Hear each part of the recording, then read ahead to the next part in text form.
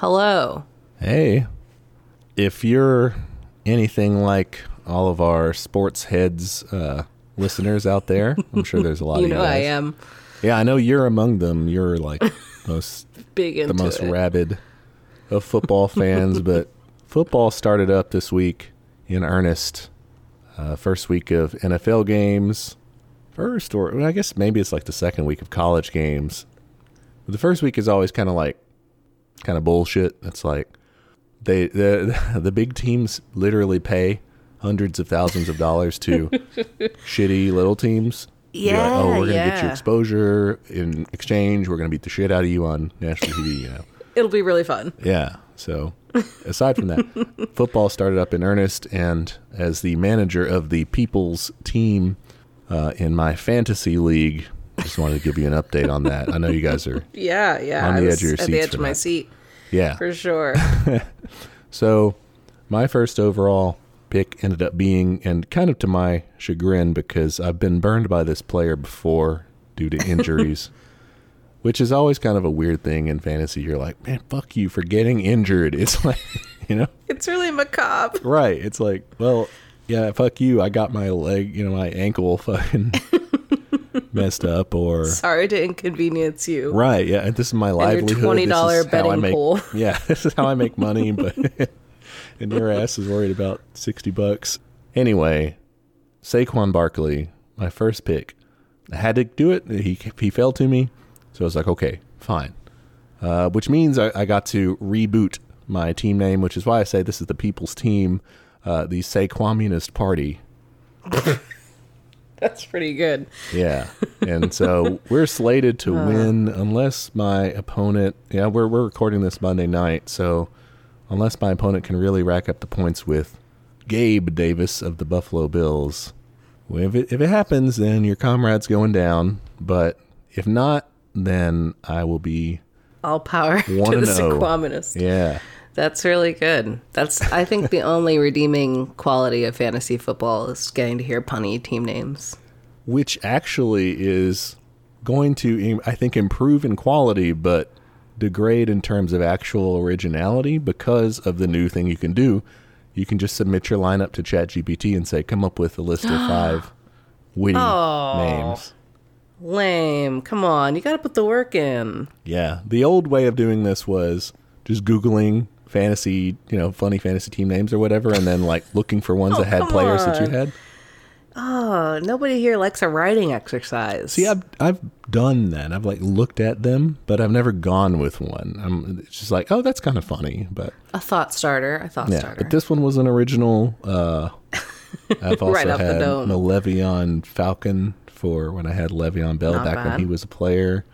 My first fantasy team name was actually Donald Trump's hair. Why? So I asked my commissioner, your buddy who puts the league together, it's his fancy title. I was like, so do we have like a theme for our names? Because some leagues do this, and his response was utter humiliation or something to this respect. I was like, okay, fine. It would be very humiliating to be beaten by Donald Trump's hair. That's true. That would be a bad look. So I picked that. We didn't win, but surprisingly. So that's your fantasy football update. I mean, no one cares. I don't think you care about sports really.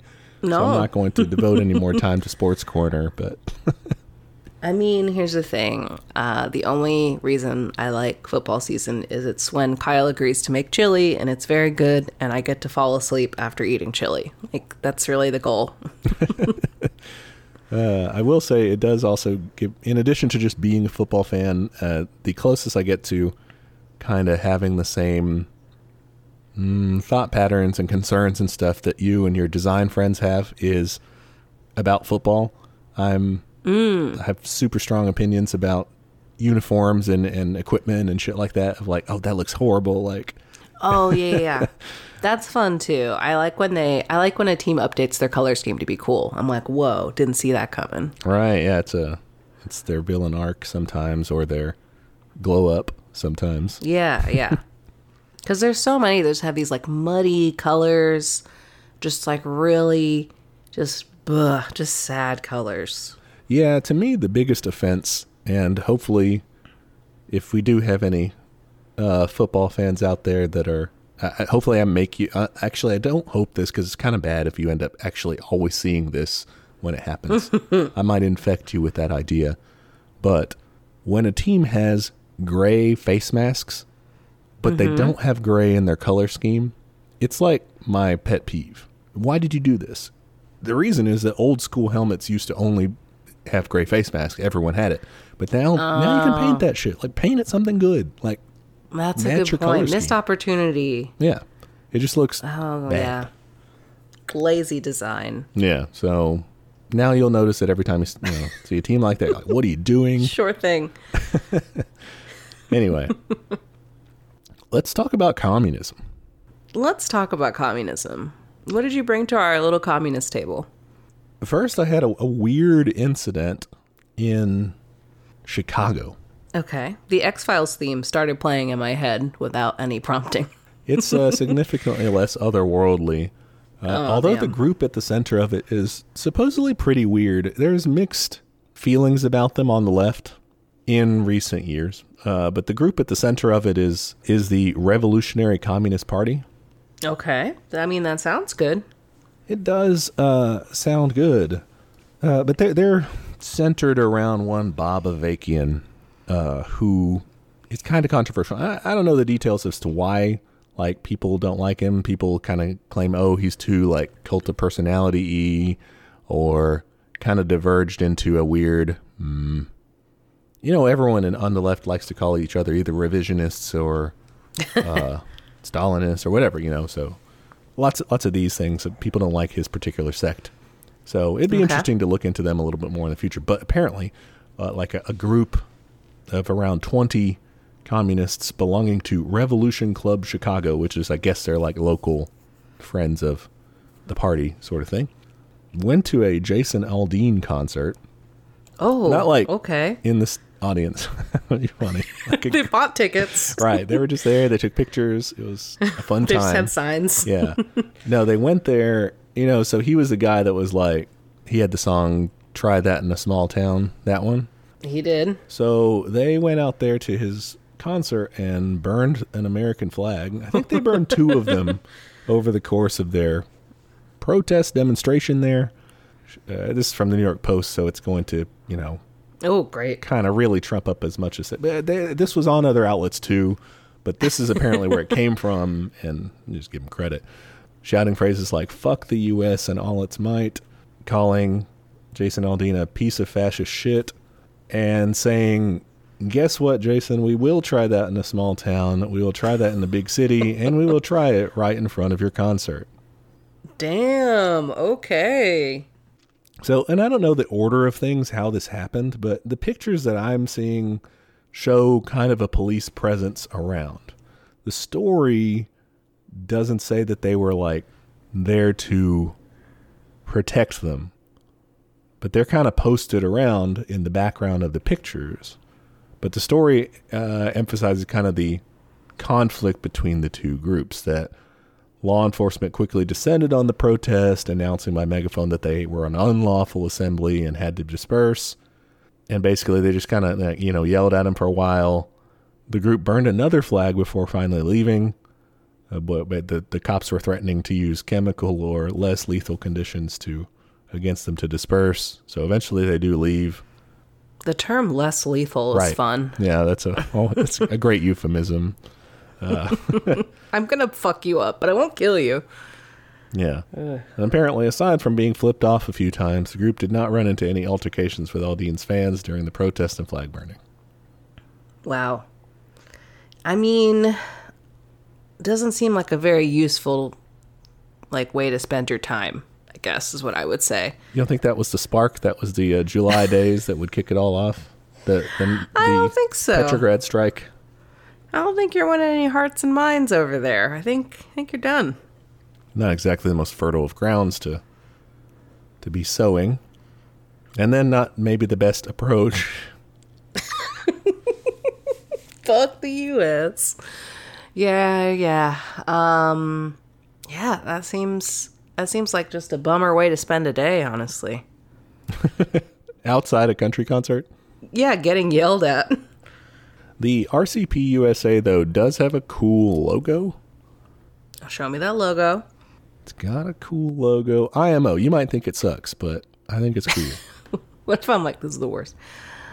It's pretty good. I don't like the outline on it. You think it's too jagged, right? No. Just like there's a weird, like, white, off-white outline. Do you see it? Oh, I see. I had to hover over the file to get the little checkerboard thing to show. But no, I like it. I think it's pretty sick. Well, like a rifle point with a bayonet on it, and on the bayonet is the RCP flag. The star is like wiggly, which is funny. Because it's waving with the flag, but then the RCP is just like straight.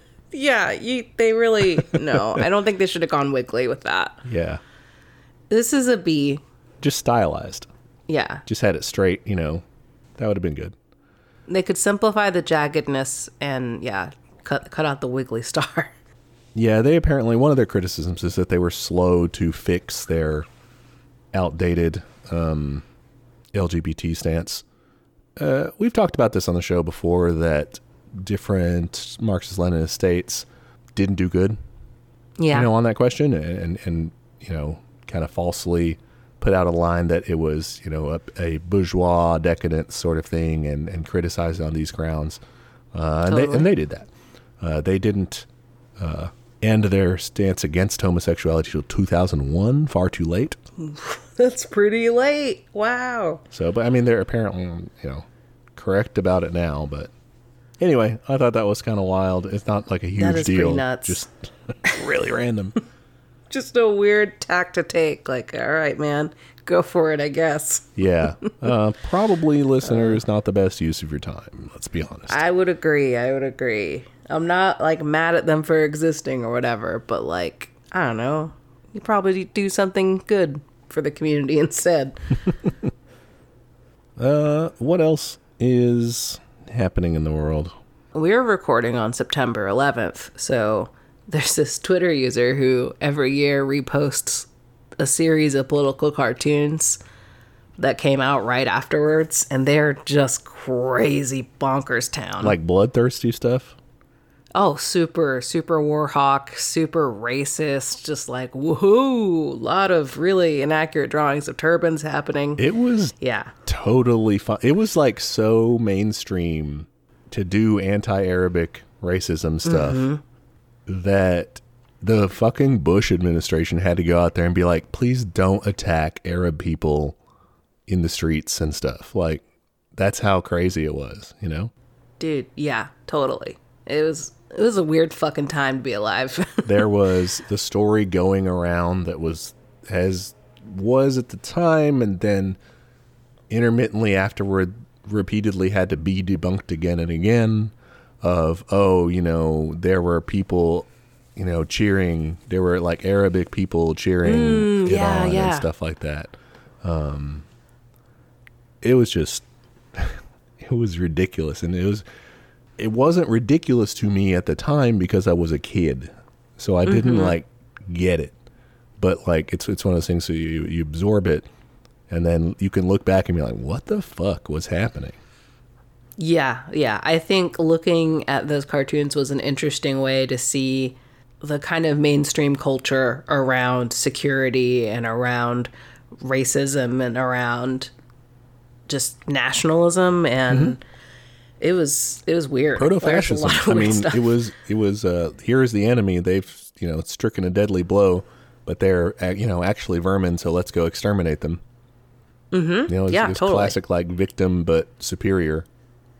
Totally, yeah. There's so many depictions of like the Taliban as like snakes or rats and like all this stuff. It's like, buddy, well, however terribly you describe them, you made them, so you kind of did it. So go see our episode on Afghanistan. Like, I know I've looked at that thread before, but this time I went looking for like, okay, did anyone have a halfway good take here? But no good takes pretty much to be found. Oh, the funniest ones were the ones that were like, there this one. It was like an American soldier all like geared up and like stepping forward, like doing his thing. And it was like the war on terrorism. And then the next panel was like the war at home. And it was like a shopper like holding all this stuff because like they were trying to get people to go buy shit. Mm-hmm. Yeah, though George W. Bush famously told people to fight the terrorists, you need to go to the shopping mall. Otherwise they win. Insane. Oh my God.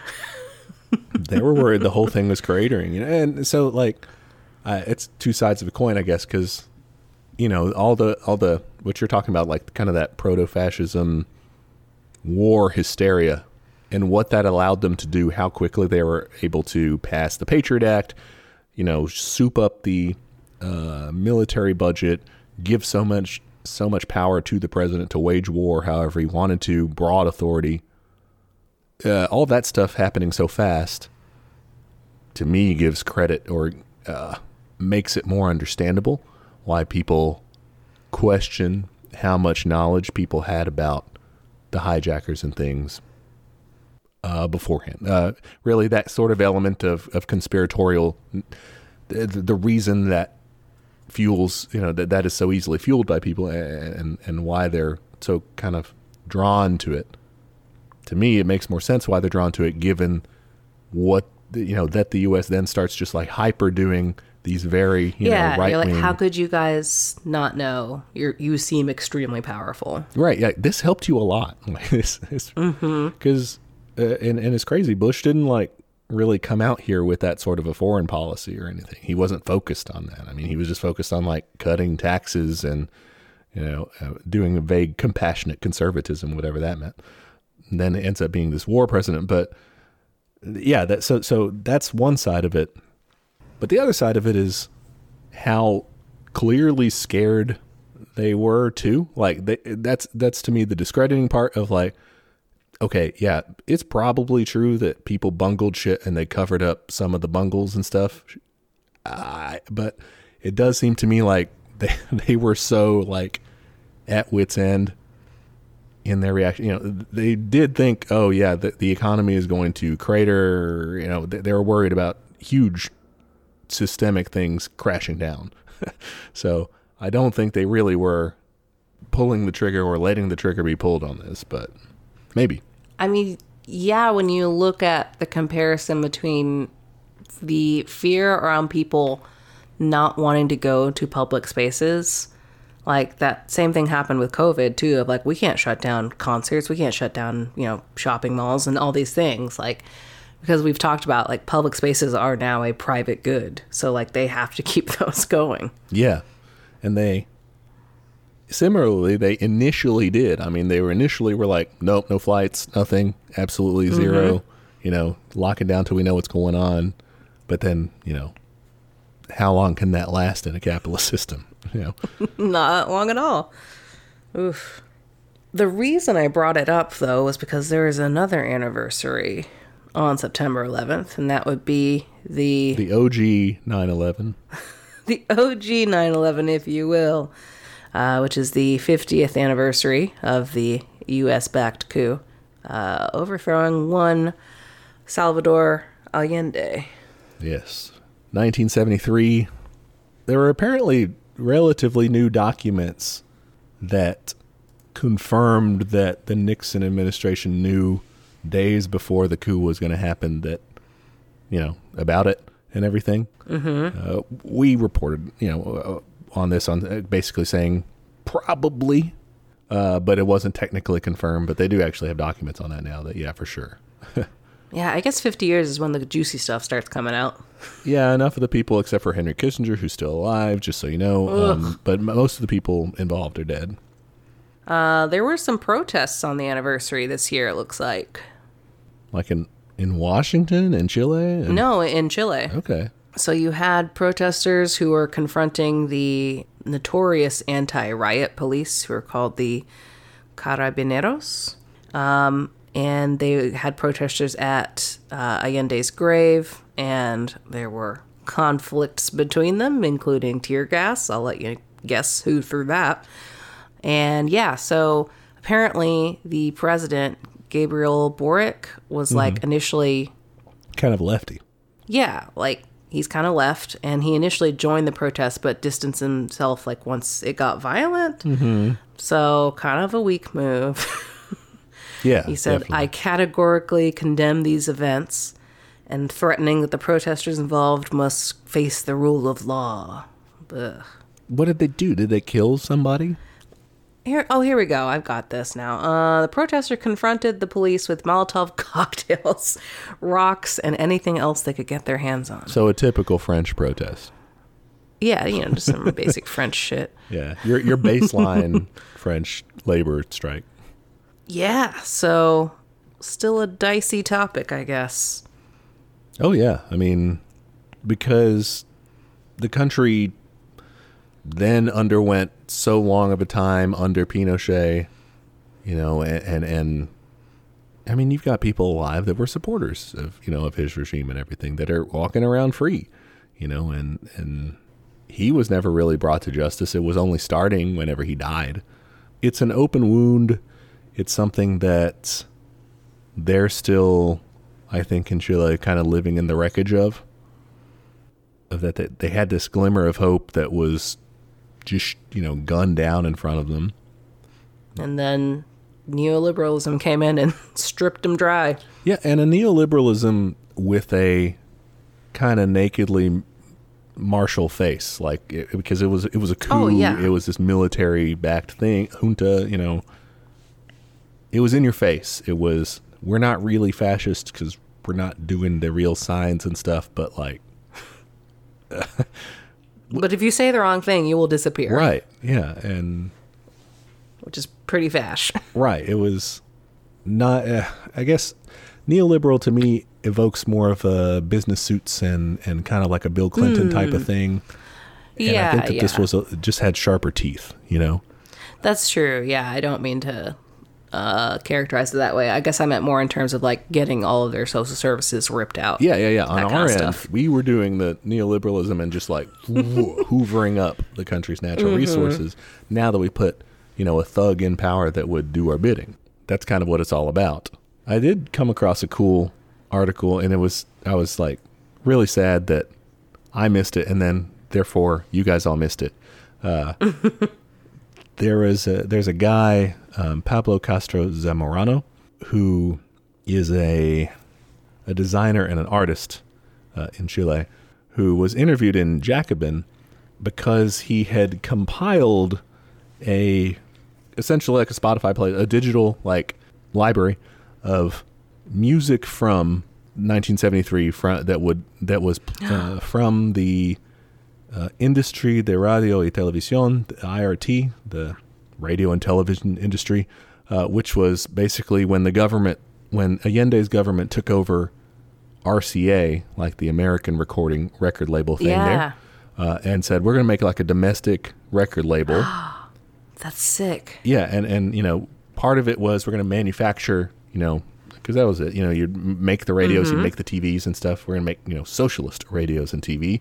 Hell yeah. And part of that was a record label, too. If we're going to, have national, artists from here, instead of paying tons of money to get stuff from overseas, we're going to make our own music for our own people, put that out there and play that for people. So like he compiled like a library of their recordings, and it was like a 20-something kind of hour set of music that they started playing. They put it live, the entire discography on nonstop, but they set the cutoff date because it wasn't a real radio station. It kind of like sounds like one, it kind of fades in and all that.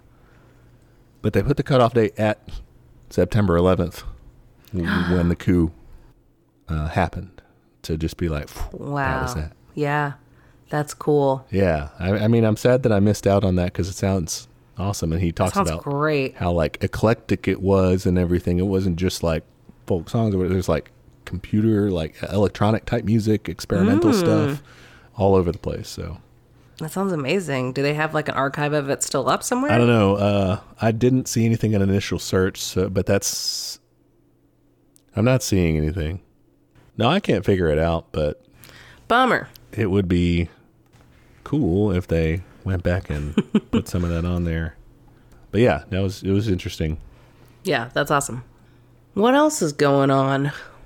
They uncovered, the Cuban government uncovered some ne'er-do-wells or something trying to traffic people, young men, to out of Cuba to Russia to fight in the Russian army or mercenaries or something. What? Yeah, Cuban authorities said they had arrested 17 people on charges related to a ring of human traffickers, allegedly luring young Cuban men to serve in the Russian military amid the Ukraine conflict. Holy shit. Yeah.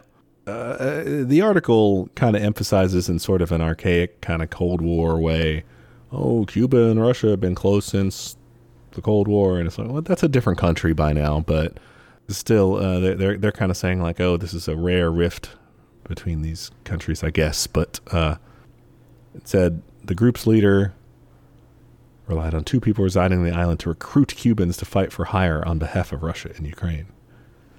But they're saying, yeah, they'd be punished up to 30 years in prison, a life sentence, or the death penalty. Jeez. Wow. Okay, Cuba. Yeah.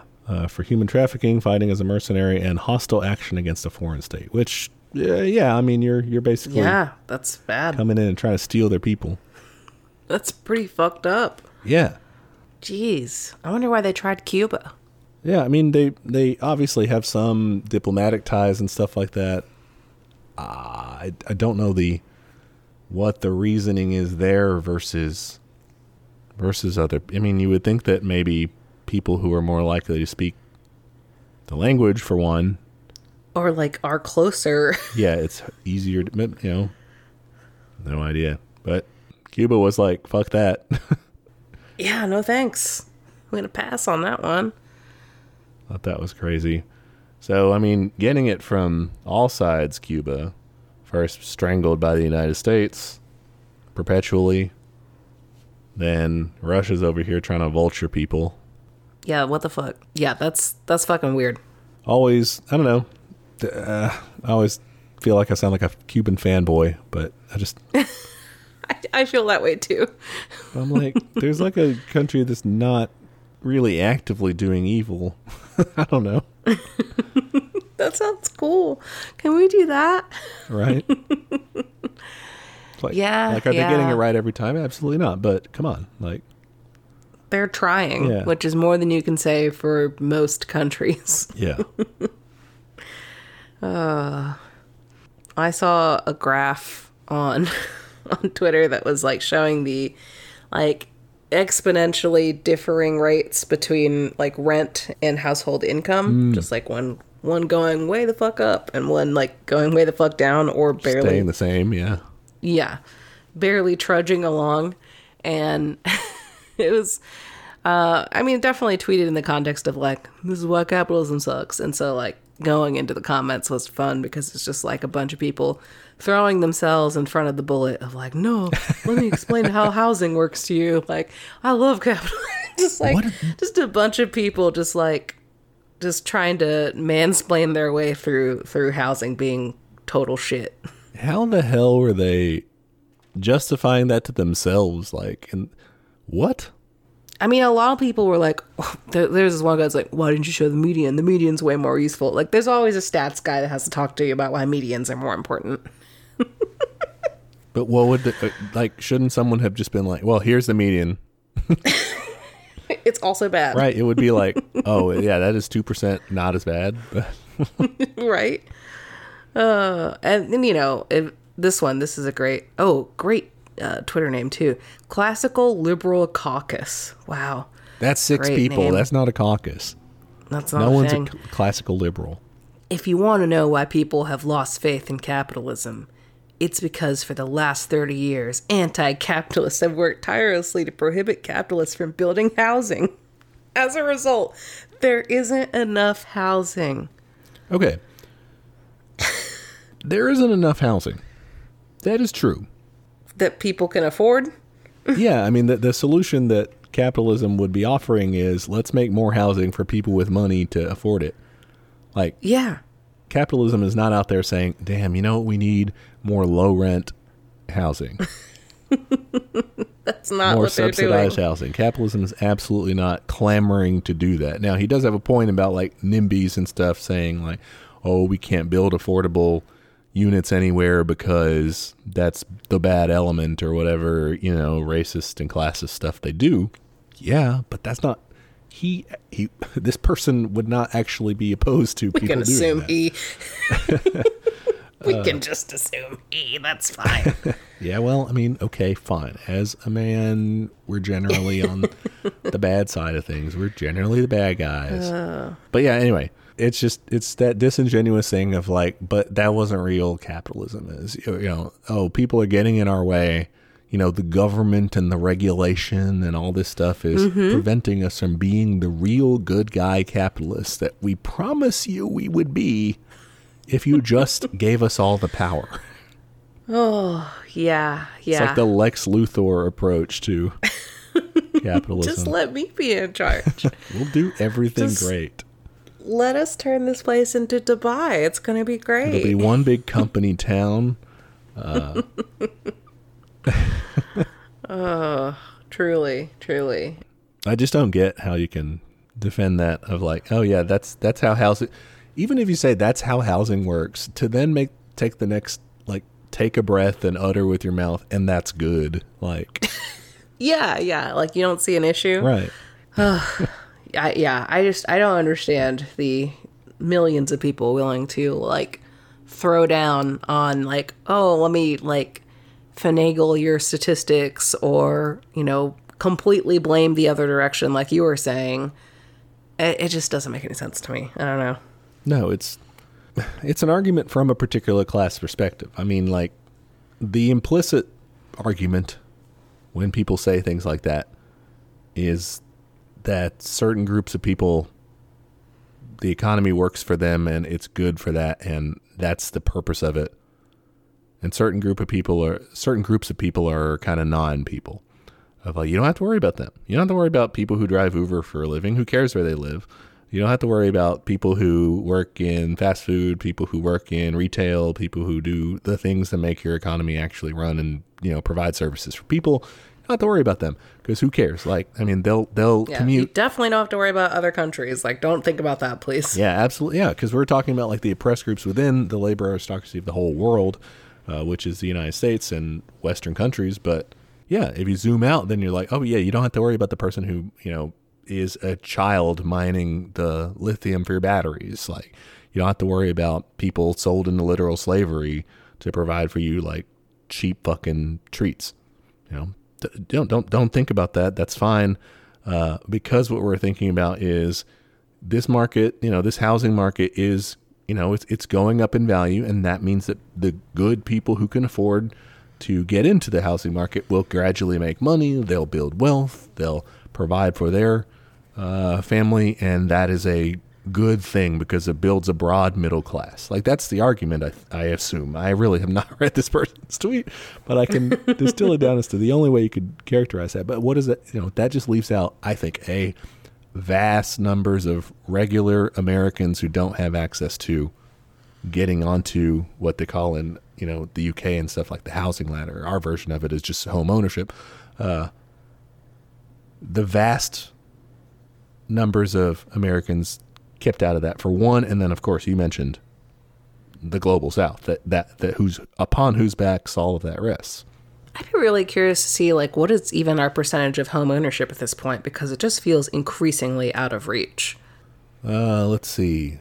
During the fourth quarter of 2022, home ownership rate in the U.S. was 65.9%. That's more than I thought it would be. There's gotta be a lot of old people though. Well, it's also people who own, it doesn't say like owning homes as your primary residence. But then you're just counting people, right? You're not counting number of homes that are owned. You would count. I assumed that would be the you're case. You're a person. Yeah. Do you own a home or do you not? And then yes or no. Your percentage of not people. How many. Right. Yeah. This home is owned versus. You're twice as much of a person now. Yeah. You have the 3/5 clause, but for home ownership. But for home ownership. God, it feels like we're pretty close to that sometimes. It's decreased. Okay, so it's actually relatively safe. In 1960, for example, 65.2% of American households own their own home. It just, I don't know. It feels like to me, like culturally, it was this thing that people were able to do by the time they turned 30. And now, like, a lot of my friends cannot do that. Well, I think the reason, one of the statistical things that is going into this is that people are living longer. So there are more, like you said, more old people in homes. So as younger generations are coming up, it's taking us longer to get into home ownership, but that's offset by the old people taking longer to die. Who are still chilling. Yeah. So that we haven't seen the fall off that will happen when they can't keep living and they do end up dying, and then we repoll and it's like, oh, now we're at fucking 50 because none of them, younger millennials, well, I think it's probably a millennial thing too, but we're kind of almost escaped from it, I guess. Like a lot of millennials just got in time, I guess, but Gen Z and barely. Yeah. Well, I shouldn't say a lot because, I mean, it's still divided on class lines. But totally, yeah.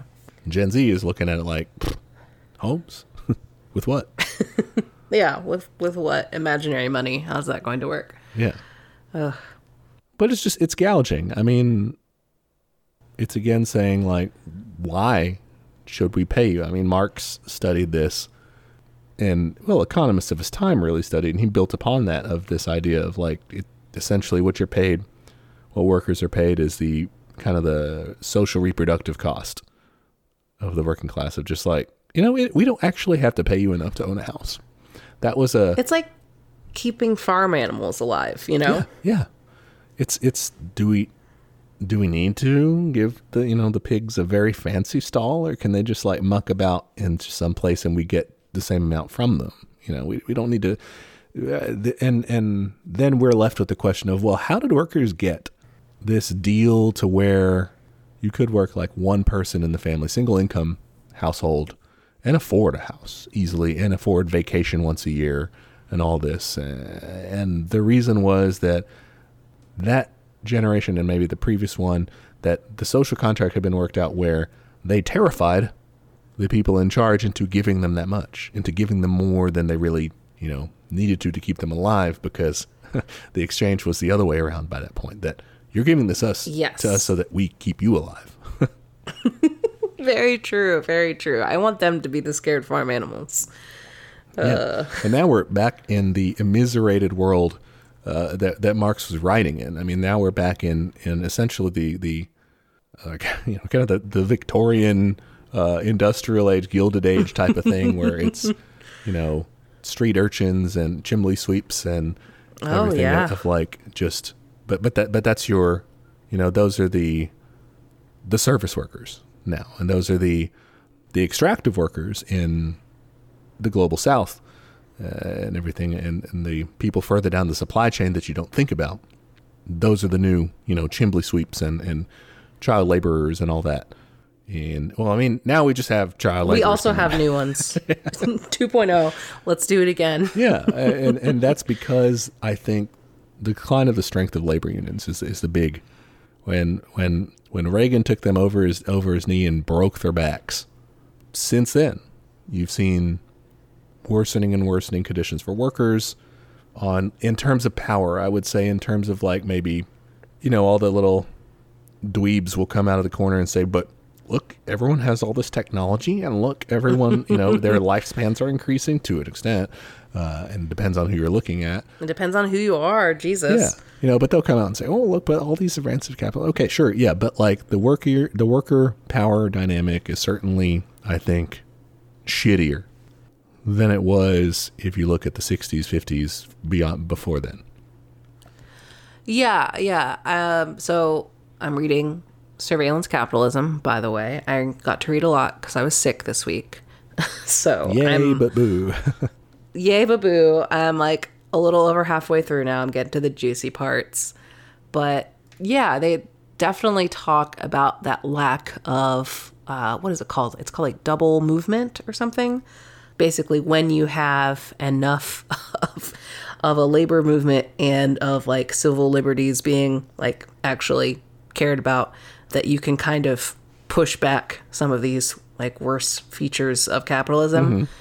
they put it really like succinctly in that book of, like asking them to self-regulate and to like, be nice for the sake of being nice, which is like often what these companies like try to say they'll do. Like, oh, like it's in our best interest to, be ethical because we want our customers to like us. And it's like asking them to, fundamentally change who they are. There's a line like it's asking a giraffe to shorten its neck. Like it's not going to fucking happen.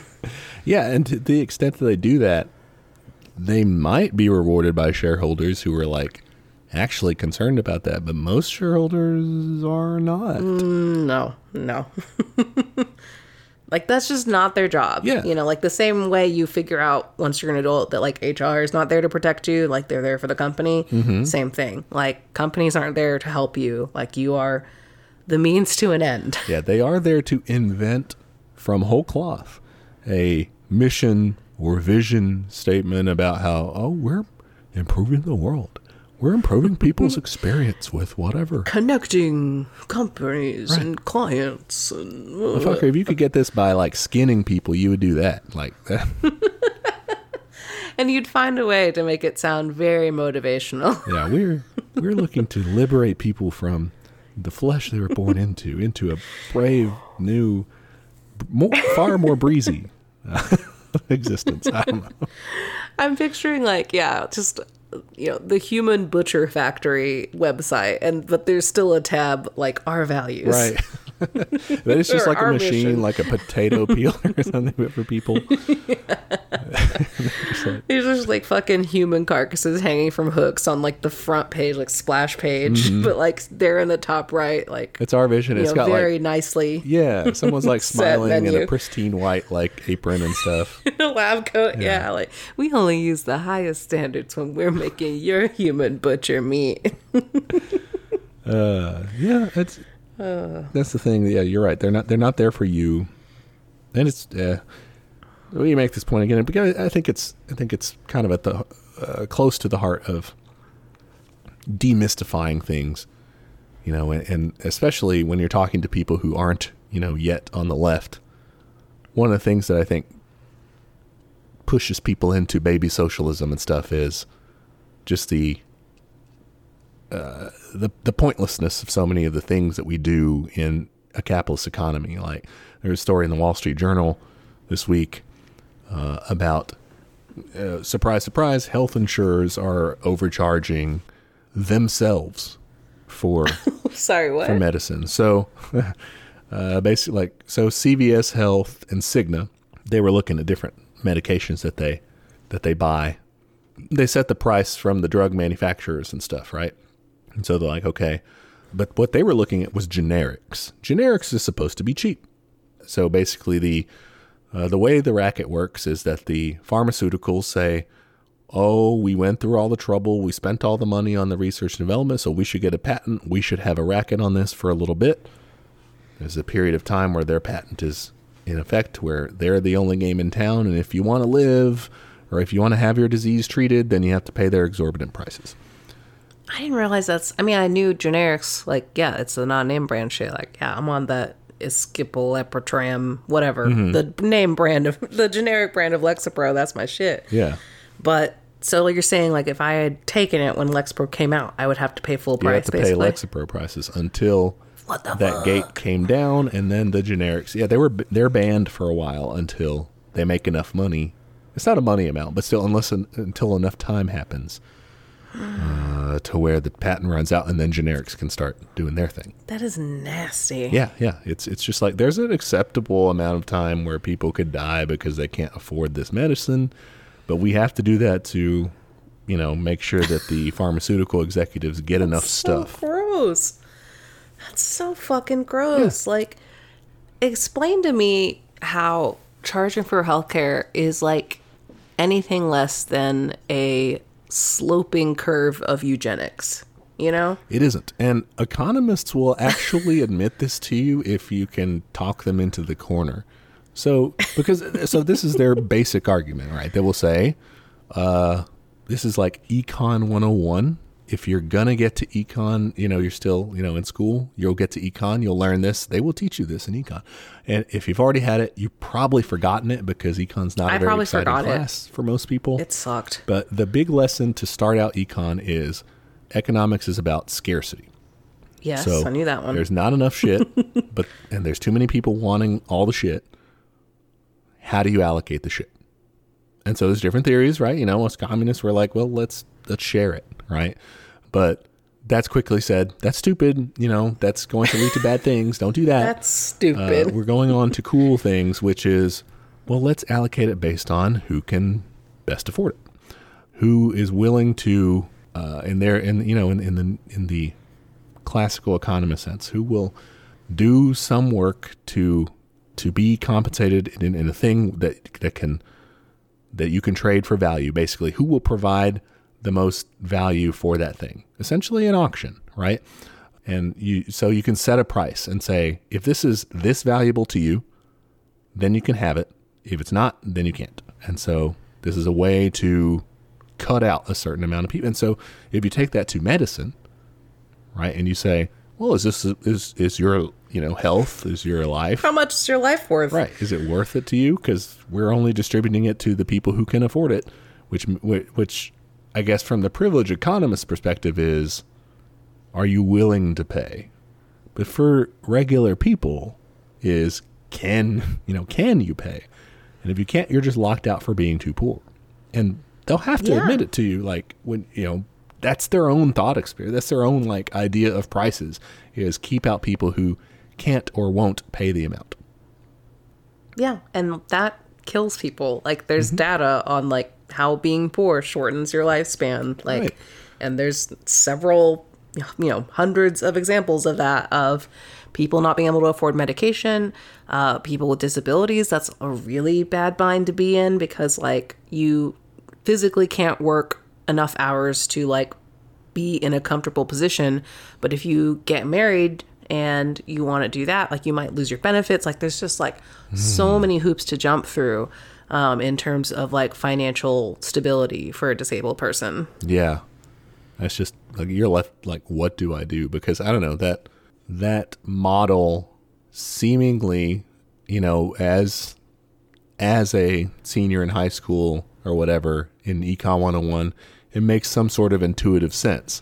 And also, culturally, you were brought up to think it makes some intuitive sense. Yeah, but you're thinking in terms of potato chips. You're thinking in terms of you're thinking abstract. Well, you're thinking in terms of something that's not crucial, right? Most people, when it comes down to, hey, but what about being alive? Everyone should be able to get to do that, right? Oh, yeah, yeah, sure, But, then it's the details of that, of okay, well, so housing, medicine and stuff. Well, you can't give stuff away for free, but it's but you want people to be alive, right? Yeah, there's just no talking them out of it. And it's, or, they'll give you mealy-mouthed shit of oh, I guess we could do a little bit of public safety net, but not much at all. No.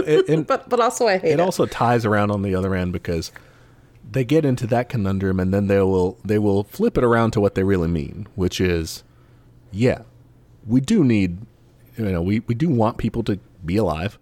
We don't want to let them have the stuff for free, because we want to force them to jump through our hoops to earn their living, as the expression goes, to earn their ability to stay alive by doing work for us that we will siphon off, big chunks of it to buy yachts and stuff.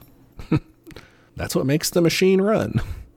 But the drug thing I was mentioning, not just, we got off on the tangent of the generic stuff, but they were looking at these generic drugs, right? And the cases they were looking at with Cigna and CVS, and I think United Health Group also, they were looking at how much they were paying for drugs from their wholesale pharmacies, and they were paying tons and tons of money, more so really than they needed to be, even for generics. So they compared it with Cuban Pharmacy, which is actually owned by Mark Cuban. The Mark Cuban Cost Plus drug company. Oh yeah, I've heard about this. Which basically it buys generic drugs from manufacturers, sells them online for 15% profit markup plus $10 in shipping and pharmacy labor fees. Okay. So it's kind of low, right? Yeah. Across the board. And so they look at CVS, Cigna, and United Healthcare, and these guys are at times paying more than 100 times what the Cuban pharmacy is paying for it. Why? How? Because in those instances, they are buying them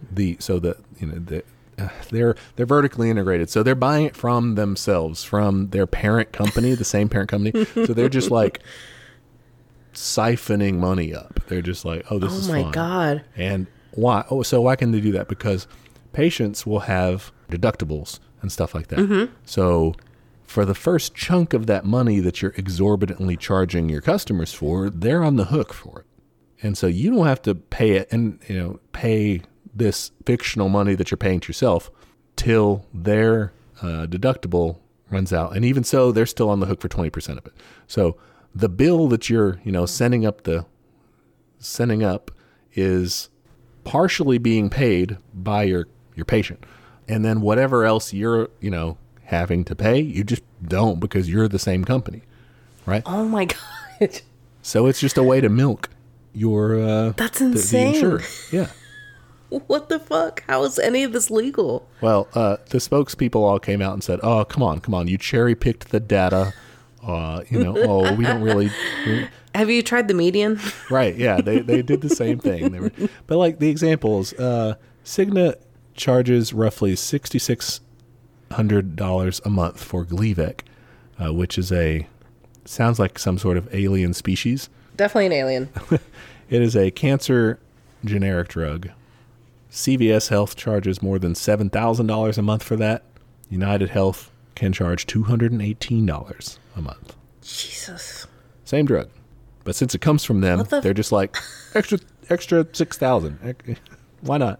What are we doing?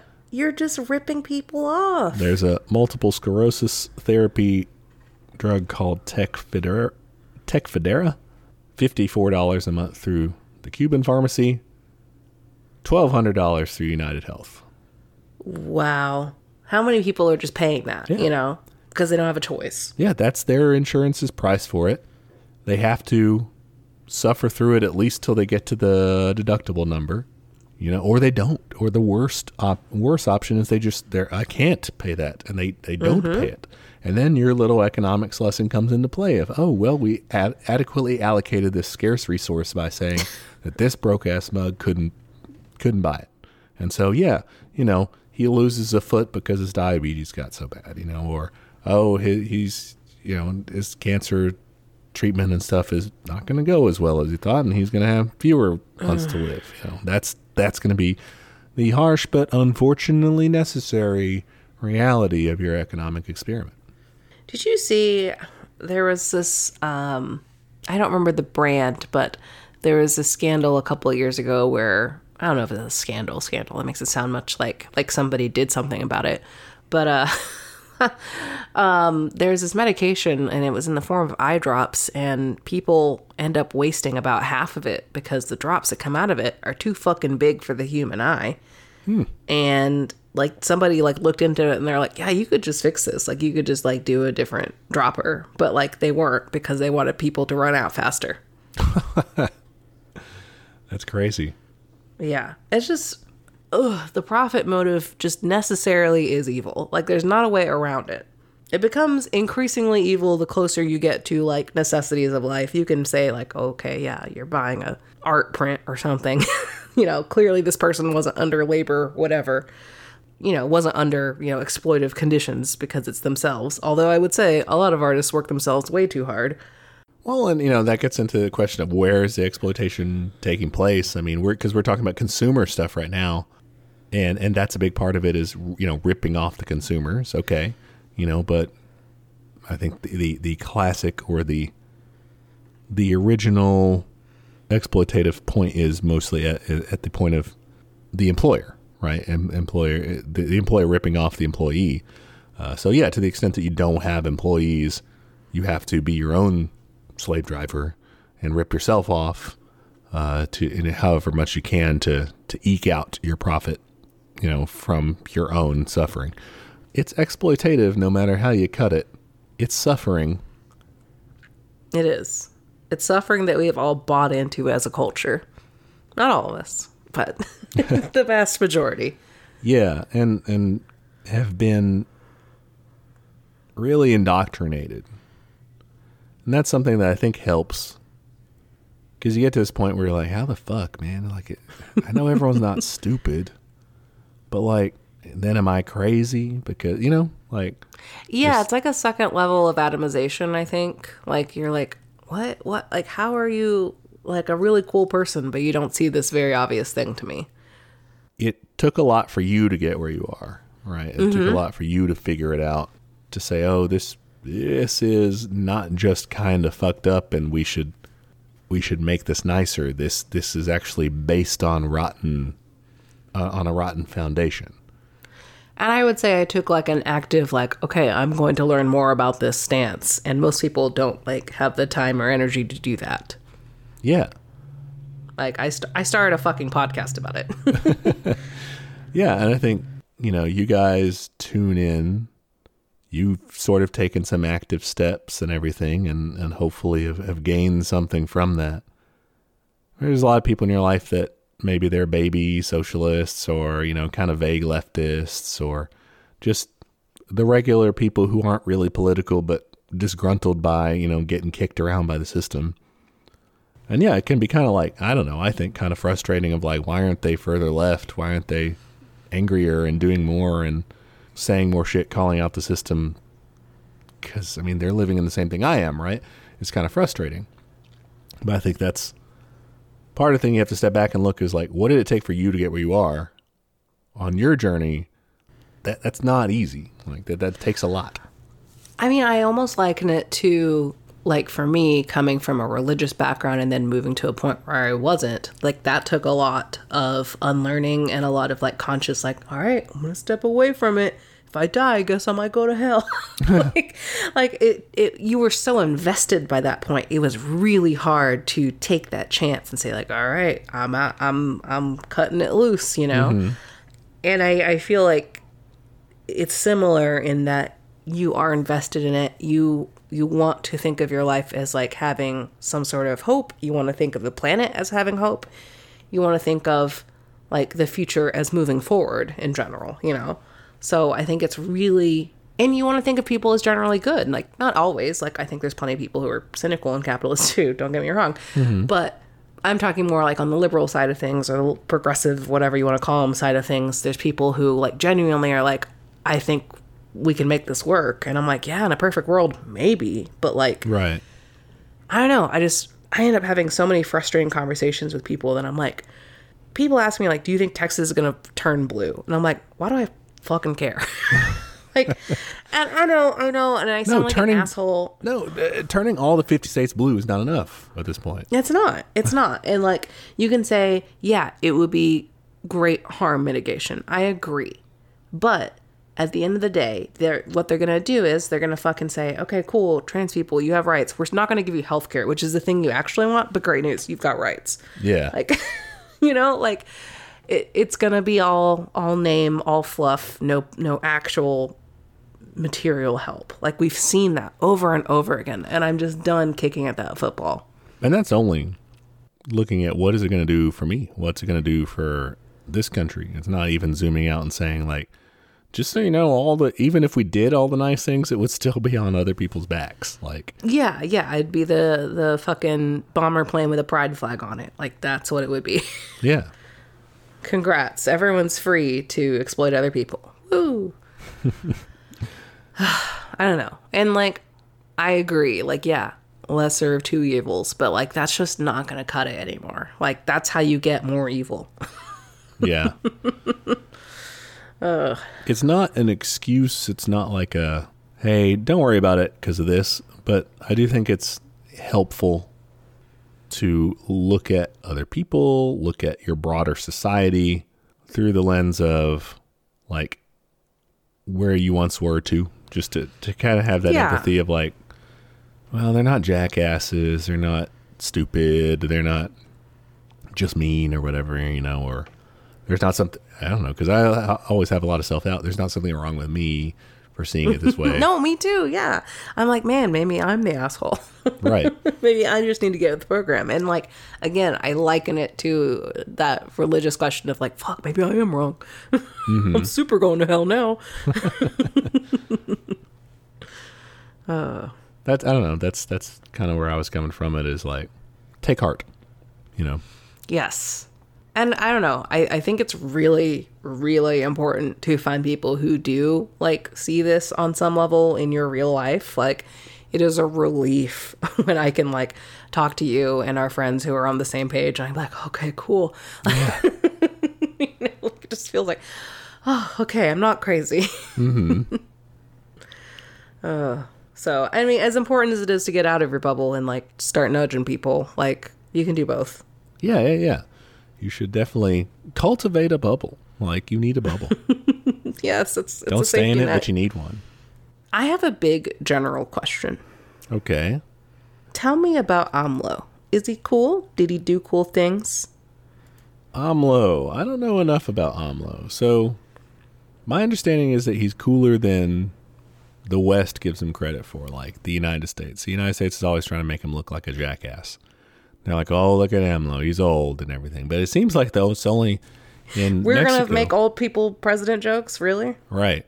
It seems that, you know, oh, he's folksy or something, but it tends to be the more conservative people, the people who generally, you know, align more with the PAN and everything, the conservative party there, are you know, more against him and everything, and they find more credit. But like, it doesn't seem like he doesn't seem like a pure leftist kind of guy either.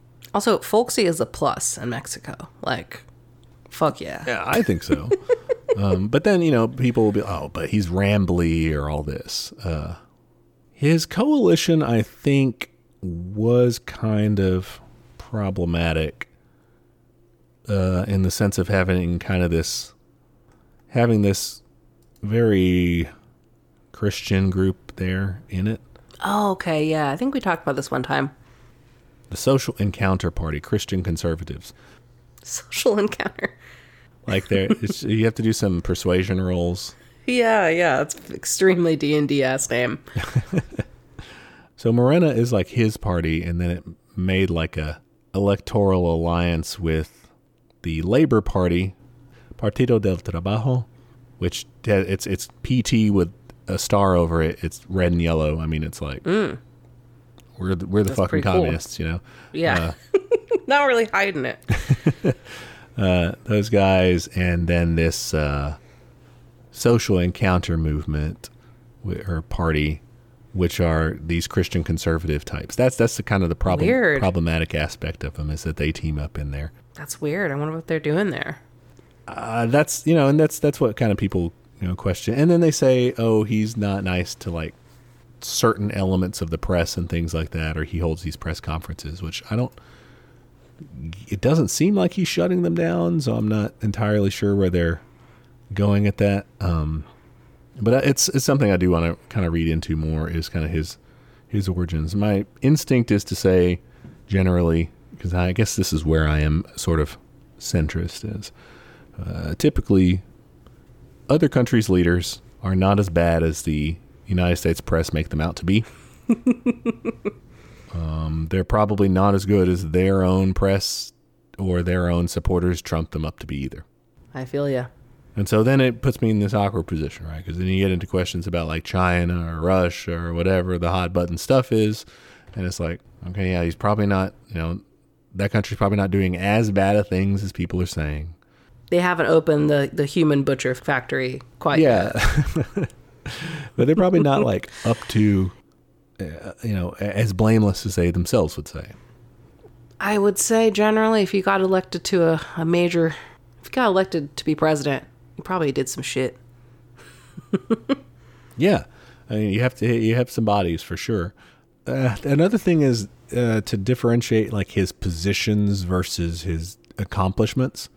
So I know that he stylistically is fairly leftist for a world leader. You know, he's like left of center for sure, and comes from that tradition. I mean, I think he came from the PRD, the like Social Democratic Party there, that split off from the old, the pre, that started out as a left party, like just basically kind of a Social Democratic Party, and then got corrupt and just became a machine.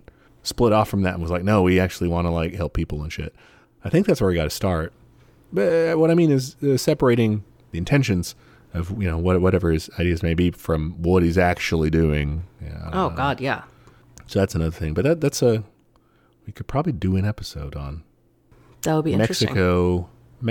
Politics in Mexico, maybe, or that's probably too broad, but like of a certain era. Yeah, because I think there's interesting developments there. There's certainly, I think, one of the reasons he draws so much ire from the U.S. is that he does seem to be anti-imperialist. Like, he does seem to have the right, notion of, hey, fucking United States, who gave you any sort of right to come in here and tell us anything about what to do, Yeah, I mean, probably a good plan if you're in Mexico is to be suspicious of the United States. Yeah. So, I mean, I think that's one thing that rubs them the wrong way for sure, after having a nice break of leaders who were like, come on in. Yeah, like, we want to do business with you. Like, that's the main thing. We'll sign NAFTA. We'll do all this stuff, Mm-hmm. The flip side of that is his enforcement of immigration. So, that's right. First the Trump and then the Biden administration had borne down on Mexico and said, you better enforce immigration at your southern border. And I think that largely they've done that. Really? So that's kind of the flip side of that is, maybe there's some anti-imperialism of, hey, we're not going to let the corporations come in here and extract. But are they going to then play that kind of, what do you call it? Sub-imperial sort of state of like, well, we'll enforce your immigration down here for you. Yeah. Good point. So, again, that's just from what I've read in mainstream sources. I don't know. I think that's definitely an avenue for exploration. Yeah. I got to plead not complete ignorance, but not sufficient knowledge either. Well, if we have any listeners in Mexico, hi. And also send us your thoughts. Yeah. Update us. Obviously, there's probably cooler people than Emlo down there, but I'm sure. What's he Who like? are the What's cool the people? system like? Yeah, who are the cool people? What does the left look like down there? Any of this shit. Yeah. Totally interested. Because I'll do research, but I'm only going to get so far. You got anything else for me? I'm waning fast. This COVID really took it out of me. Yeah, I don't have anything else on the plate. I'm now up to a 98% chance to win because we're in the fourth quarter and old G. Davis hasn't gotten that many points. But, I mean, he's up 13-6. It's not like you're going to be throwing touchdown strikes to him. So I'm probably maybe okay. Who knows? Great news. Yeah. The Say Communist Party continues to be the vanguard party leading the way. Good. Yeah, do we want to call it there, or what do you think? I think so. It'll short. be a little shorty, but hey. Yeah. That's more time for you to go find your nearest country concert and go plan some antics out front. Just burn a flag, why don't you? Or you could organize, or you could talk to your friends and get them to join a book club and, talk up raw meat and exercises. Rob a train? There's a lot of stuff you could be doing. That reminds me, I saw this insane video today. Hold on, I've got one more thing. Just one more thing. I'm going to send it to you. You're going to watch a video for me, okay? Okay. All right, listeners. All right, I'm going to go ahead and tell you what it is now. It is a tweet from the best fig N. I don't know. Anyway, you can find it. It's a video with the caption, "Public Transportation of the Future." It's just really shittily rendered. I mean, it's not badly rendered, but it's a stupid fucking video of this, like, giant, like, hoagie-shaped... It's like an observation deck on tracks? Yes, basically. And it goes in the street, and it's so funny because its little legs lift up to go up and around cars. But then, like, later in the video, they're like, oh, wait, we can just put it in the middle. And they put it in the middle, and it's like, why did you start with that? It's so stupid. What the hell? Okay, so then they decide we're going to put it in the middle. Even if there's a big pileup and people are trying to extract bodies from there, you're just going to drive over it. Pardon me. Let me lift my big legs. I don't get. At the beginning of the video, there was like disaster happening. It's so weird. Okay, let me hop back to that again. So, because in the beginning of the video, these cars fuck up, and this thing just it just runs the into airbag. it. Yeah, it like killed somebody, I think. It deploys an airbag at the very the top of the observation deck, where nothing is going to be protected. Yeah. Give it a Google.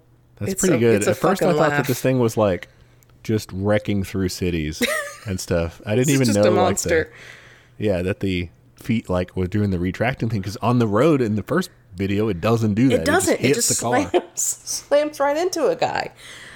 Oh, the things people will do instead of giving up cars.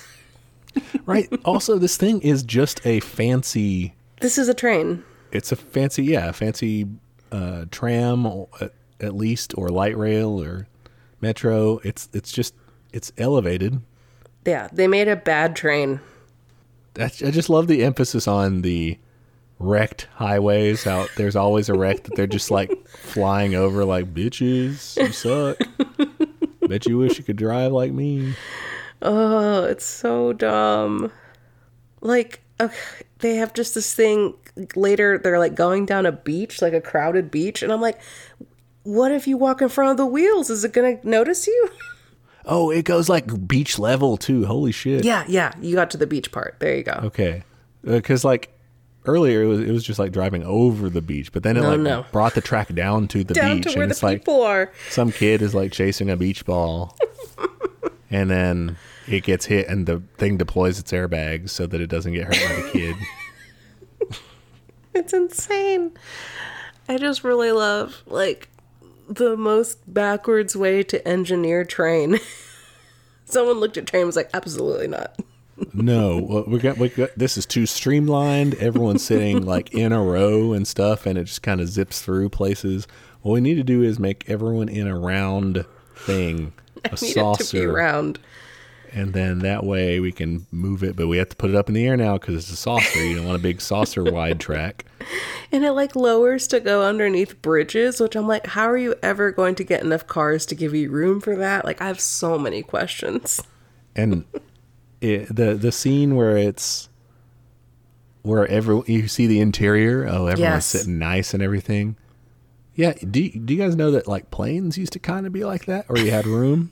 Yeah, I can right. imagine being crunched up all there together in your little saucer prison. Oh yeah, death trap. It's not gonna be roomy. You're not gonna be able to get up and get concessions. No way. You're gonna have to pay 5 times your ticket price to sit in those seats with all the leg room because they're on the aisle. Anyway, that was just a stupid video I watched this morning, and it made me laugh. It's so dumb. The transportation of the future. Yeah, well, here's hoping. Looks great. I hope tomorrow I hope to one day be bowled over by one of these things while I'm driving. Yeah, I hope this leg crushes me and then safely deploys its own airbag for no reason.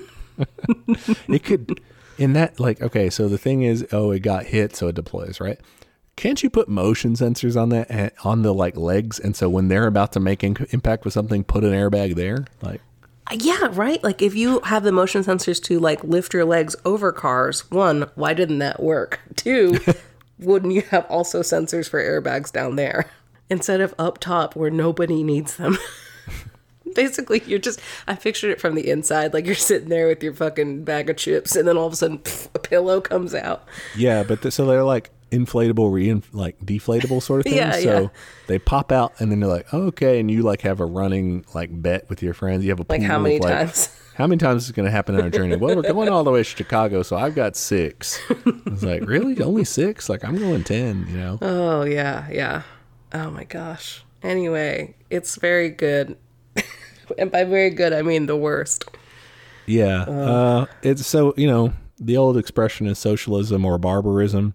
That's the barbarism that we're looking at. Big, if we just stupid let Elon Musk come up with our future. UFO cable car. Yeah. That's the future the right wants.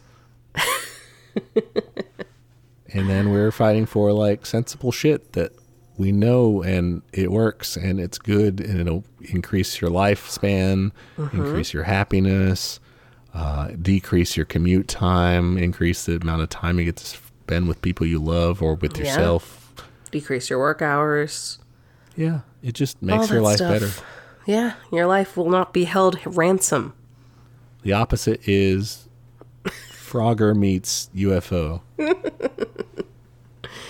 It's a choice. And you get to pay for the privilege of riding that death trap. And when you get hurt on it, you have to pay for that too. They probably would also make all the roads that didn't have a track for that thing on it. All the other roads would become toll roads, so that you pay extra to like not get fucking bowled over by that shit. Like, I don't want to drive on the same thing as that thing. So make your choice wisely: socialism or UFO train track thing, barbarism. The choice is clear. Yeah. I'm gonna go fucking sleep. This virus, man, it ain't a joke. Yeah. I'm doing okay. Next time when we're talking about. Yeah, what are we doing? The second Red Scare. Get ready for a fella named Joey McCarthy. Uh-oh.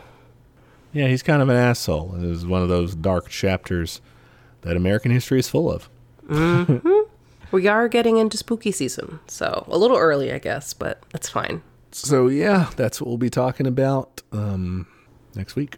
Alrighty. Talk to you then. Adios. Bye. Hey there, comrades. Just jumping in to remind you of all of our social media. We are on Twitter at TeachCommunism, Instagram at TeachMeCommunism. You can shoot us an email. That's teachmecommunism@gmail.com. Any of those places are good to send us an episode suggestion or a question, anything you think would be useful feedback for us, or just your admiration. If you want to admire us in a public manner, and you should, you can go to Apple Podcasts to give us a review. It is the best way to help people find the show. Love when people rate and review us. Please do both. We are also on YouTube, if that's how you prefer to listen to podcasts, or if you know someone that's the only way they'll listen to podcasts, send them to our page. And we have a Patreon. For $5 a month, you get access to our notes for each week's episode, including the backlog of notes, which is a very handy resource for up-and-coming commies.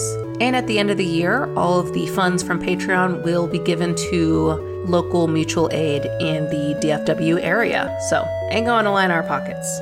Finally, we have merch. Check us out at TeePublic. You can find shirts, and I believe also stickers and magnets and all kinds of fun stuff with catchphrases from the show or episode art, stuff like that. The link to that store is in the show notes, so check that out. Okay, that's all the internet. Join us next time for another episode of Teach Me Communism, where the class struggle is always in session. Bye, y'all.